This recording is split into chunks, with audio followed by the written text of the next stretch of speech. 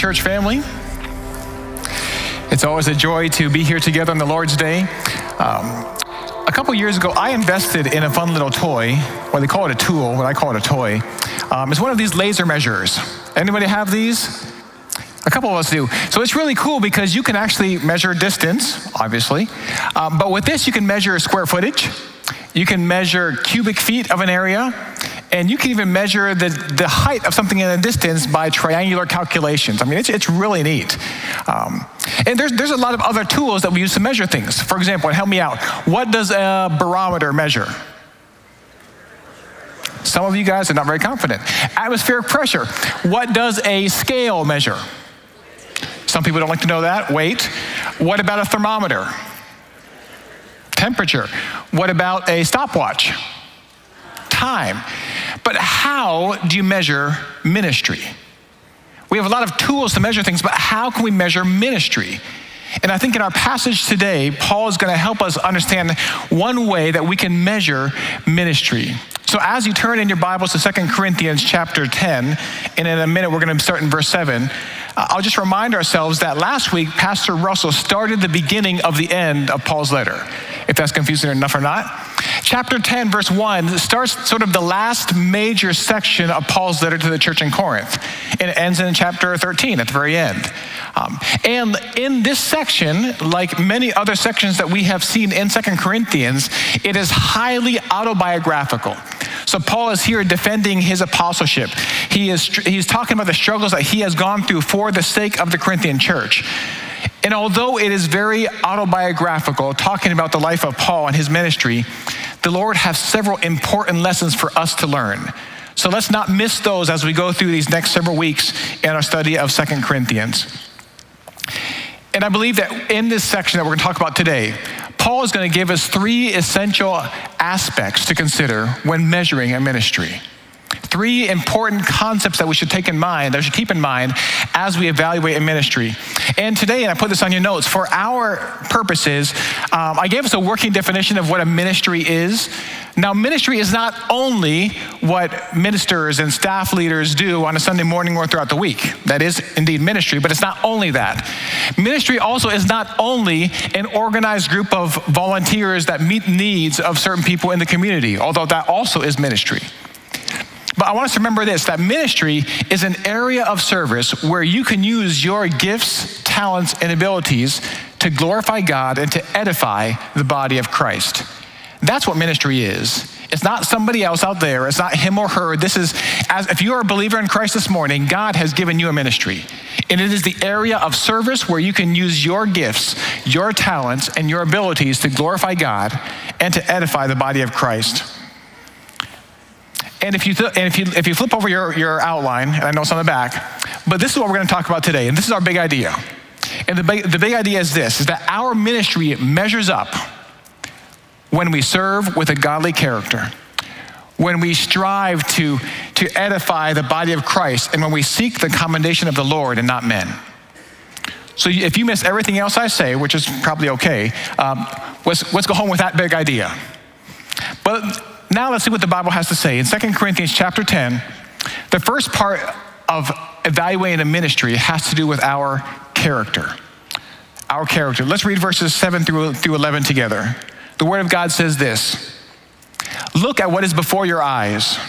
If anyone is confident that he is Christ's, let him remind himself that just as he is Christ's, so also are we. For even if I boast a little too much of our authority, which the Lord gave for building you up and not for destroying you, I will not be ashamed. I do not want to appear to be frightening you with my letters, for they say, 'Oh, his letters are weighty and strong, but his bodily presence is weak, and his speech of no account.' Let such a person understand that what we say by letter, but when absent, we do when present." So our character. As we evaluate ministry, think first about our character. And we heard Paul's experience. But I think as we consider our character, there are some important aspects of that we need to consider. And the first thing that we see in Paul's life, and we should see in ours, is that we need to act with sincerity. Act with sincerity. Look at verse 7 again. It says, "Look at what is before your eyes." Now, Look in Greek can be an imperative, but it can also be a present active indicative. So it could be translated as, you are looking at what is before your eyes. You are looking simply at outward appearances. And really that's what was happening in the church of Corinth. We had these false teachers come in the church, and I'm sure they were well dressed, of course. They had to properly present themselves. Very eloquent. They spoke with good arguments and philosophical pedigrees. But these Corinthian believers were only listening and seeing them, but they weren't actually being diligent to seek out the truth. They were judging based on appearances. And they must have forgotten the words of Christ when he said, do not judge by appearance, but judge with right judgment. And Paul, on the other hand, is saying, listen, every time I've spoken with you, whether by letter or in person, I have spoken with sincerity. And even in the same book, in 2 Corinthians chapter 2, a few chapters earlier, Paul says this when he talks to them, verse 17 of chapter 2. For we are not, like many, peddlers of God's word, but as men of sincerity, as commissioned by God. In the sight of God, we speak in Christ. So what Paul is telling the church in Corinth and us today is that we should not be quick to judge others' salvation, spiritual walk with the Lord, solely based on appearances and what we hear. Rather, we should be diligent and with sincerity seek out the truth. Act with sincerity. But secondly, Paul tells us that we should speak with authority. Look at verse 8. And what I love about this verse is that Paul tells us what the purpose of authority is. Once again, verse 8 says, for even if I boast a little too much of our authority, which the Lord gave for building you up and not for destroying you, I will not be ashamed. The purpose of authority is to build up and not to destroy the body of Christ. That's what Paul's saying. This is the purpose of authority. And actually, this purpose of authority sort of bookends this last section. Because if you look really fast in 2 Corinthians 13, verse 10, almost at the end of the book, he says this, for this reason, I write these things while I'm away from you, that when I come, I may not have to be severe in my use of the authority that God has given me for building up and not for tearing down. See, that's the purpose of authority. One of the main reasons that God gave authority in the local church is actually for this purpose. And Paul tells us this in Ephesians chapter 4, verse 11 and 12, where he says, and he, speaking of Christ, gave the apostles, the prophets, the evangelists, the shepherds and teachers to equip the saints for the work of the ministry for building up the body of Christ. And then he says, not only is there a purpose for the authority, but there's a boldness that comes with it. For he says, even though I have to boast a little bit too much about the authority that God has given me for building up and not for tearing down, he says, I'm not gonna be ashamed. See, Paul didn't like to talk about his authority more than he had to. But when it came down to it, when his authority was being questioned, and by his authority, the word of God was being questioned in the church in Corinth, he said, no, I'm not ashamed to proclaim God's truth. I'm not ashamed to speak with authority when the truth of God's word is being questioned. And brother and sister in Christ, that is true for us too. We are called to speak with boldness and authority the word of God. Now, it is not that you or I have ultimate authority in ourselves. The ultimate authority comes where? From Christ and his word. See, here, my opinions don't really matter a whole lot. What matters is the truth of Scripture. So Paul is saying, do not be ashamed. Do not back down from speaking God's word with authority. So what does that look like for us? It means that when the Bible clearly speaks about a matter, do not back away from declaring that truth when it is being questioned. For example, take lying. How easy is it for us to fall into the trap of, oh, well, it's just a small lie, you know, and everybody else is encouraging us to do that. You know, you can lie on your taxes, it's okay, otherwise you won't get the full benefit. But we know the Bible clearly says in Ephesians 4, verse 25, therefore, having put away falsehood, every one of you speak the truth with his neighbor, for we are members of one another. The Bible clearly speaks about lying. Be bold in proclaiming God's authority. What about let's step on some toes now. Premarital or extramarital relationships. Cohabitating. Well, after all, we need to know if we're compatible, right?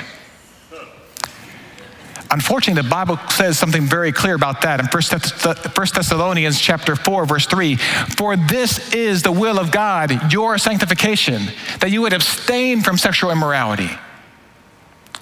Hebrews also talks about that. And we need to abstain. The point is, when the Bible clearly speaks about something, it is our job as believers to boldly and with authority proclaim God's word. Remember the context of this passage. What happened last week? What did Pastor Russell talk to us about? About the tearing down, destroying of strongholds and arguments and every lofty opinion that comes against the authority of God's word. So really what Paul is saying is that, listen, my aim, believers, is to build you up, not to tear you down. But it is to tear down any argument against God's authority, against God's word. Our character should be people that act with sincerity, speak with authority, and then also live with integrity. Live with integrity. In verses 9 through 11, we see the detractors, these false teachers. Part of their tactic to gain a following in the church in Corinth was to attack Paul's character. And so they said a couple things about him. Look in verse 9. They said that Paul was trying to intimidate or to terrify the church in Corinth by his weighty and strong letters. Paul says, I'm not trying to frighten you. Paul says, actually, everything that I've done, whether in written word or in spoken word with my presence, was because I love you. Earlier in this book in chapter 7, verse 3, Paul said, I do not say these things to condemn you, but I said before that you are in our hearts to die together, to live together.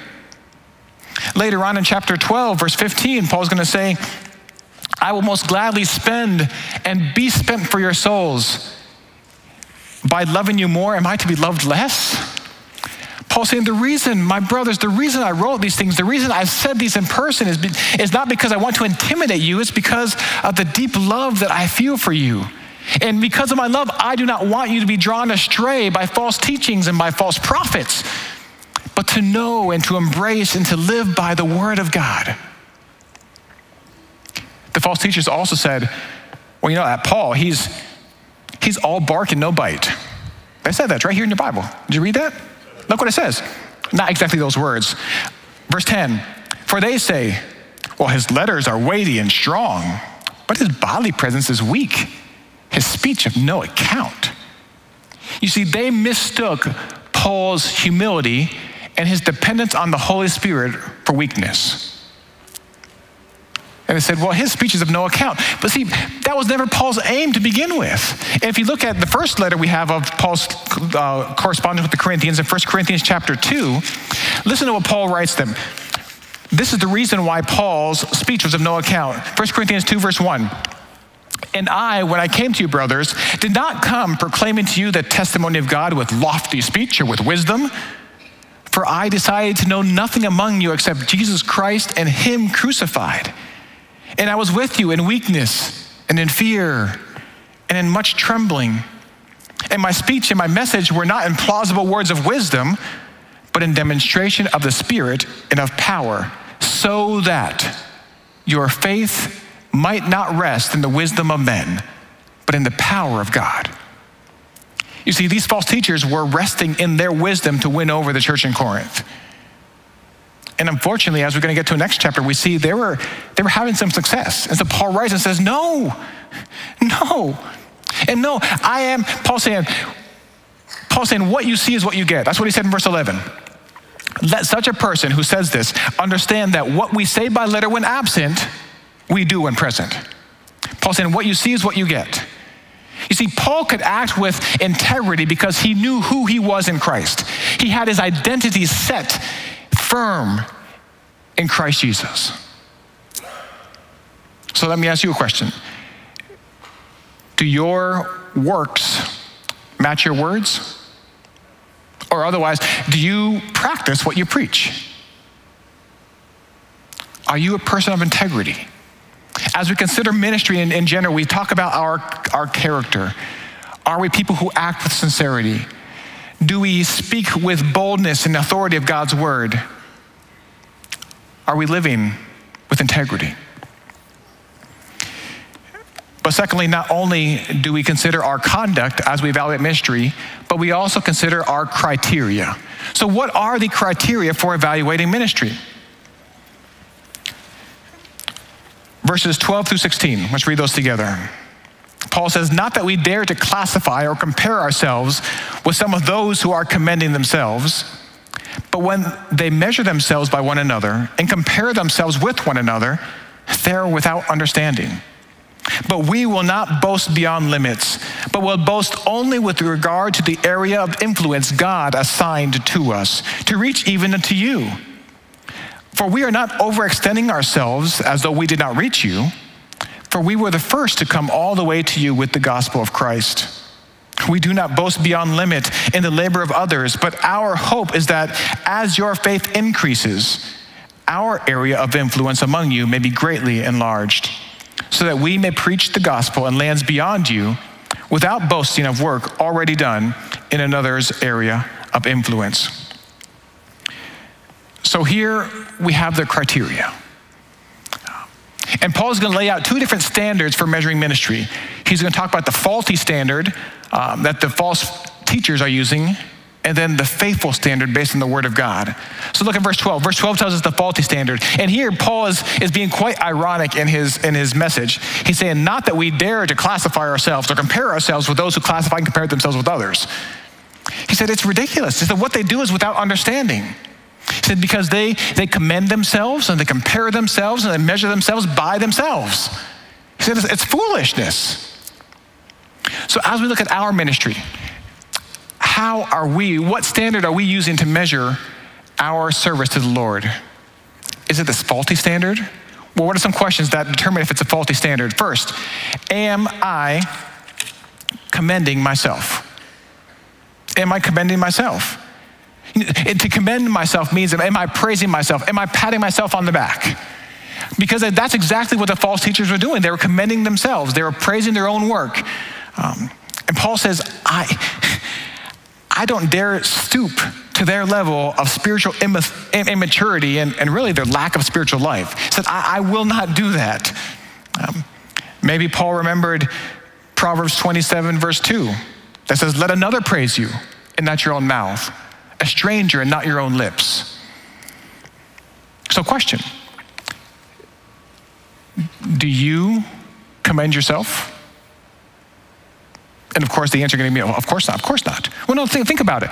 When you do something to serve the Lord, as you serve in your ministry, your area of service, where you're using your gifts, your talents, and your abilities to glorify God and edify the body of Christ, do you find yourself saying, hey, guess what I was able to do last week? I was able to do this. Are you commending your own service? Do you feel that the only way for you to get credit for what you've done is for you to talk about it? That's exactly what the false teachers are doing. Unfortunately, that can sometimes be true of us. Let it not be so. Second question, are you measuring, or am I measuring and comparing myself to others? That's exactly what they did once again. The second part of verse 12 says, but when they measure themselves by one another and compare themselves with one another, they're foolish. They're without understanding. So this means two things. It means first that you measure yourself, or you consider yourself as the measurement for other people, and then you measure others to evaluate yourself. So what it is these false teachers created their own mutual admiration society where they all loved each other and they all commended each other and they pat each other on the back. They would write raving reviews about each other's books. Probably not in this time, but they would today if this were the case today. And they would praise each other and give positive feedback for something that wasn't even positive. So they were using themselves as a way to measure everybody else. They said, well, if you start doing what I do, you're almost there in the Christian life. You're getting closer, because of course I am the standard. And then they would compare themselves with others. So they would take the sinners or the immature in the church and they would say, well, I'm much better than them. Oh, poor thing, look what he's struggling with again. Not us. And so they would try to find someone that was lower than themselves, so they thought, to make themselves look better. God forbid that we evaluate how we serve the Lord in that way. Well, if you do as much as I do for the Lord, then You're getting there. Oh, I did much more than he did last week. Our church is much better at, pastors do this all the time. Let it not be so in this church. Do not compare what God does here with what God is doing somewhere else. Am I measuring or comparing myself? You see, out of all flattery, I believe that self-flattery is the worst. When you're looking for applause and when you don't get it, you have to applaud yourself.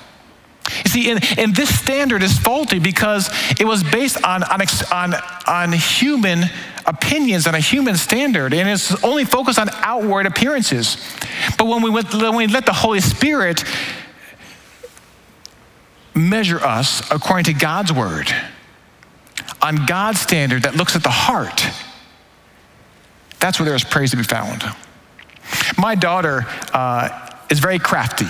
She loves all kinds of crafts. Just recently she picked up cross stitch. She's learned how to cross stitch, but she loves crafts and coloring. My son loves to create things. He loves taking pieces of paper, and he can do origami. I can't even imagine how he did it. He tries to explain it, and he's light years ahead of me. But a few years ago, he would love to make his own rulers out of paper. So he would take pieces of paper together and then make his ruler, and then he would write his little tally marks in inches, and then he figured out what centimeters were, so he added centimeters. And he would go around measuring things in the house. You could even measure himself. And he could make anything be as long or as short as he wanted to because he had a self-created ruler. So you could be a Goliath when you're only 4 foot something. You know what? Unfortunately, this is like a lot of people today who fail to see their need for salvation because they're using a faulty standard of measurement. And that faulty standard is, I'm better than he is. I saw my neighbor yesterday. That's definitely not me.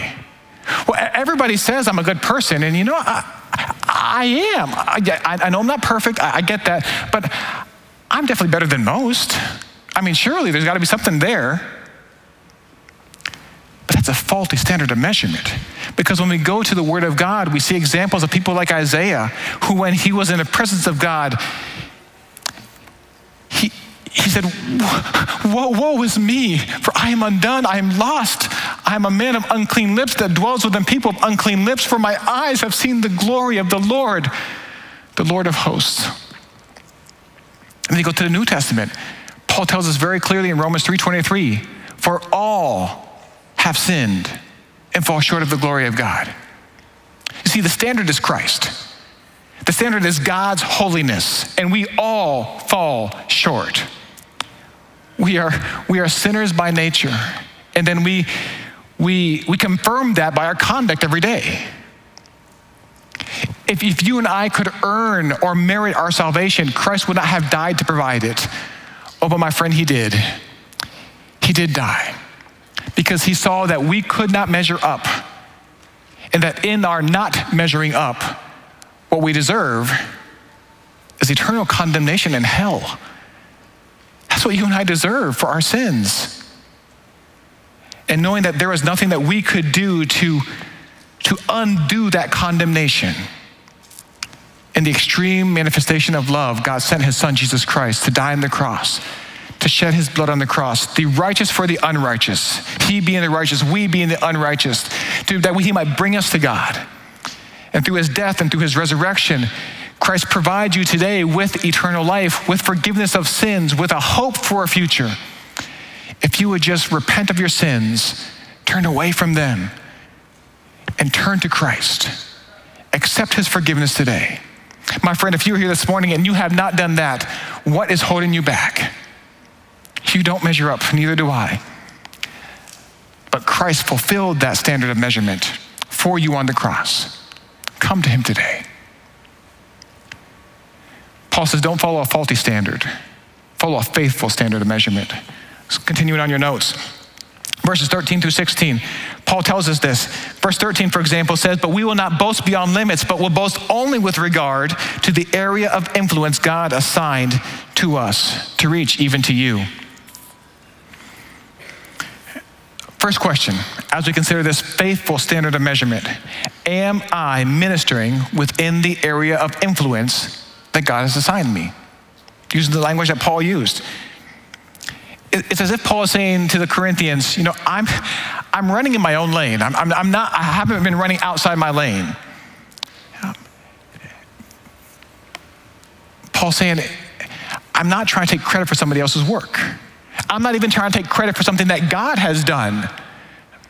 But, as he said before in this book, in 2 Corinthians chapter 3, verse 5, said, not that we are sufficient in ourselves to claim anything from coming from us, but our sufficiency is from God. And in this chapter, in chapter 10, and even in chapter 11 and 12, Paul's going to talk about boasting quite a bit. And if you tune into Beyond the Notes this week, we're going to talk about what it means to boast in the Lord, what it means to have a healthy kind of boasting. So tune in this week for that, because time does not allow us this morning. But the question is, am I ministering in the area of influence that God has given me? Peter tells us in 1 Peter 4:10 that as each has received a gift, use it to serve one another as good stewards of God's varied grace. So God has given you gifts and abilities. He's given you an area of service. So the question is, instead of comparing my service and my abilities with somebody else's, am I being faithful with what God has given me? Are you being faithful and using your talents, your gifts, your abilities to serve God, to glorify Him and edify His church? Second question, am I reaching people with the gospel of Jesus Christ? Paul continues to say that it's not as if we're overreaching by coming to you, because after all, we were the first by God's grace to reach you with the gospel. Paul tells us this in 1 Corinthians 4:15. He says, for though you have countless guides in Christ, you do not have many fathers, for I became your father in Christ Jesus through the gospel. Paul was the one who originally taught them the gospel and started this church. He wasn't usurping somebody else's authority, as the false teachers were doing, but he was continually being faithful in reaching others for Christ. So a quick question for this question. Am I intentionally looking for opportunities to share my faith? Are you? I praise God this week. I had the opportunity at my office to share my faith with somebody. At the end of the conversation, we found out he is also a believer, so we praise God for that. But if you look, God will give you people that come across your path with whom you can share your faith. As we evaluate our ministry, one of these questions is, are you being faithful and intentional on sharing your faith with others? And then the final question to consider are the criteria of this faithful standard is, am I encouraging others to grow in their faith? In verse 15, Paul says, but our hope is that as your faith increases, our area of influence may be greatly enlarged. Paul's desire for the Corinthians was that their faith would grow. And I believe it's for two reasons. One, he says, I want your faith to grow so that you can also start sharing the gospel around where you live. He says, as I have tried to create disciples out of you, now you go and create disciples of your neighbors and your friends. And also Paul says, I want you to grow because as you grow in your faith, you will not fall prey to the infiltration of false teachings as you have been right now. So here at McGregor, how do we determine if we are growing in faith? Well, as we just saw before the message, we have a purpose statement. And so I want to remind us of that purpose statement, which is this: by God's grace, we desire to glorify God by magnifying His word to develop disciples who, here's our 4 measures, who think biblically, live missionally, give generously, and love sacrificially. So question, how are you encouraging others to grow in those 4 areas? Are you encouraging them to think biblically? Are you inviting them to the next Know the Word workshop, or inviting them to a Bible study? Man, I haven't seen you in life group. Come on, let's study the Word together. Are you encouraging them to live missionally? Said, man, I have a neighbor who doesn't know the Lord, but would you mind coming over with me and we can share the gospel with them together? Are you encouraging them to give generously? Hey, next summer, let's both serve in VBS. Let's give of our time. Are you encouraging somebody else to love sacrificially? Man, I know that person said something really mean to you. Why don't you write them a note and encourage them instead? Why don't you love them sacrificially? Paul says, as we evaluate our ministry, we need to consider our conduct. Is your conduct godly? We need to consider our criteria. Are you measuring on a faithful standard of measurement? And then finally, our commendation. Verses 17 and 18. Paul says, let the one who boasts, boast in the Lord. For it is not the one who commends himself who is approved, but the one whom the Lord commends. Paul's reminding the church in Corinth that they should not be boasting in themselves like the false teachers did. They should not even be boasting in Paul, and definitely not boasting against Paul, but rather, if you boast, boast in the Lord. And here he's referring to Jeremiah 9:23 and 24 that says, thus says the Lord, let not the wise man, boast in his wisdom. Let not the mighty man boast in his might. Let not the rich man boast in his riches, but let him who boasts, boast in this, and that he understands and knows me, that I am the Lord who practices steadfast love, justice, and righteousness in the earth. For in these things I delight, declares the Lord. May we be a church who boasts not in what we can do for the kingdom, but what God has done through us. What God has done in spite of us, and by his grace, what he's done in and through us. And in this way, our ministry can measure up when we serve with a godly character, when we strive to edify the body of Christ, and when we seek not men's commendation, but the Lord's. May we be found faithful in ministry. And on that day, may we hear, well done, good and faithful servant. Enter into the joy of your master.